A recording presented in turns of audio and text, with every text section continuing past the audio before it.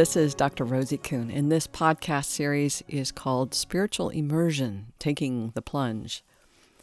And even though this is called Taking the Plunge, it's really about the incremental steps, the cultivating awareness of what's happening in the moment, in the now, in the present moment, that is impacting you and is influencing you, is part of your reality, part of your life that you may not be noticing or may be confused about or maybe not sure if it means that there's something wrong or something right.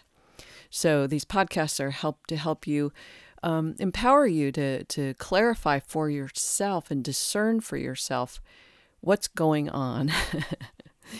When you're not sure, if you think it's something physical, definitely go have it checked out with your physician or your health practitioner so that you can be sure that there's nothing physically going on and that what you're experiencing is something that's a detoxing or a purging or a purification process at the energetic vibrational level. Now, we don't, we hear about that in sort of, I'm going to do air quotes, of a woo-woo perspective, but we are vibrational beings. We are electric beings. We are energetic beings. And we don't interpret when things are happening in our physical body. We don't generally interpret that as an energetic response or an energy element of who we are and what we're about. We just think, well, there's something wrong and I better get it fixed, or I better take some medication so that will fix it. But that actually doesn't allow our bodies, if we don't acknowledge our body's capacity to heal itself, then we don't make room for that to happen. And we will do things like take medication or eat or do something that makes us distract from the experience that we're having. So in this particular podcast, I want to focus on that process of discerning, okay, is this a physical situation? Is this emotional? Where is this energy happening? And basically it's happening on all levels and all realms. But usually we begin to cultivate awareness, consciousness around what it feels like in our body, the physical or somatic response. So quite often if I'm upset about something, I'm going to feel it in my body. I'm going to feel upset. The next stage, I'm going to do this very quickly, sort of. The next stage is our emotional self. And quite often some people don't feel the physical, but they feel the emotional. I feel sad, I feel mad, I feel bad, I feel angry. And then those emotions that go deeper, dread, despair, despondence, lots of D emotions that start with D. And so, in terms of who we are, we feel like we are our physical self. But as we begin to expand our consciousness and our awareness, we begin to go, oh, I feel that in my physical body, but I also feel the emotion. Emotion, I loved what Greg Braden said, emotion is energy in motion. So we feel the energetics, and then we give it a name. I feel this energy, and I call it sadness. I feel this energy, I call it happiness. I feel this energy, I call it despair. So we name these things based on the resonance that we feel. It's kind of interesting. And then what you'll feel is the mentalness of it. So it's like we feel the mentalness, or we have a thought, oh, this is something.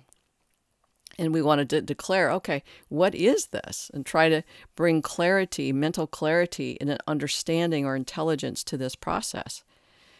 And sometimes we can't do that. Maybe it just doesn't make sense. And I'll explain that in a second. And then there's the spiritual realm and the energetic realm. And it was interesting for me in this process of spiritual immersion to experience, first of all, that physical sense, a somatic sense of what I was feeling in my body. And then the emotional, I felt sad, bad, mad, glad, joy, whatever that is that I felt on the emotional, the energetic emotion level.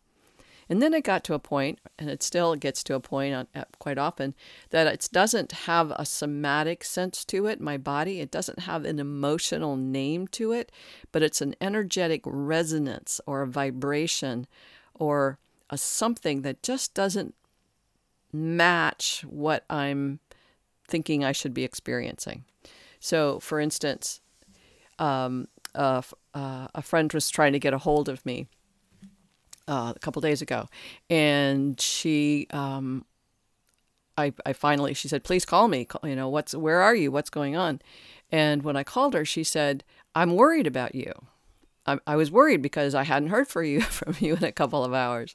Well, I hadn't talked to this person for a couple of weeks, so it wasn't like I thought, I better let her know I'm, busy for 2 hours. But she was worried, and so she let me know, and I appreciated that she was worried about me. But how I responded was kind of interesting. I mean, I just said thanks for worrying, and I was good, and that kind of stuff. But when I got off the call, I felt something. But that something wasn't like mad or sad or bad or glad. It felt like something else. And quite often, Alexa, pause. Sorry about that. Pause again. Alexa, stop. These funny things in our lives these days. So I didn't feel a physical sense. I just felt a resonance or a dissonance that wasn't in alignment with what made sense. So I realized that in the past, if a person said they were worried about me, I felt loved. And I would shift to, I'm loved. They love me. And I would get very happy. And I go, I'm happy. I'm loved. But the fact is that because they worried about me didn't necessarily mean that translated into how they cared for me. They cared about me, but how they cared for me, how they demonstrated their love, how they reflected that love, it didn't come across. So here I made the assumption that because they worried that I was loved, but how that love was translated didn't fit with me in how I experience love. So it got very confusing for decades, literally. And so when this person said, I worry about you and I can't get a hold of you, the first thing I did was interpret, they love me. But the truth is that I know they love me, but the way that they love me or care for me is not in alignment with the resonance of truly feeling loved. Now, the reason I bring that up so clearly is because where in my being do I experience that dissonance of the interpretation my mind makes, I'm loved, with this doesn't feel like love resonance. And this is where a lot of us are working stuff out for ourselves, and it doesn't make sense in our logical mind. And that's a really important, that's a big, big place that you'll be playing if you're doing this spiritual immersion process, is you feel the dissonance, but you can't discern what that is or why it's there. It doesn't make sense. Quite often we want to make sense. Here's why that's there. Here's why this is happening. And if we give it a mental, cognitive, intelligent response, we feel better about ourselves, or we feel better about the circumstances, as opposed to saying there's no answer here. This is just the way it is until it resolves itself as it does. And so that's a big element. Now I use the word discernment here because quite often discerning is different than making a choice. This is what it means, or this is what I'm going to do about this.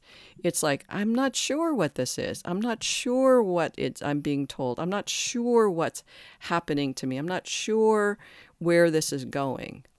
And the ability to be comfortable with the discomfort of not knowing is a huge part of this process. Being comfortable with not knowing, being comfortable with perhaps the discomfort, the dissonance of this experience, and being okay with and having faith with, there's something here working itself out. That I'm just going to let it be rather than try to fix it, try to control it, try to make it something. Just let it be, as the Beatles song says, let it be. And in that process, then we become much more honoring and respectful of this unfoldingness of our being that is so much greater, so much bigger than who we know ourselves to be in this physical body. So as I came to say, okay, there's some dissonance here, and I'm feeling into it, and I'm kind of going through my database, like, where's the source of this?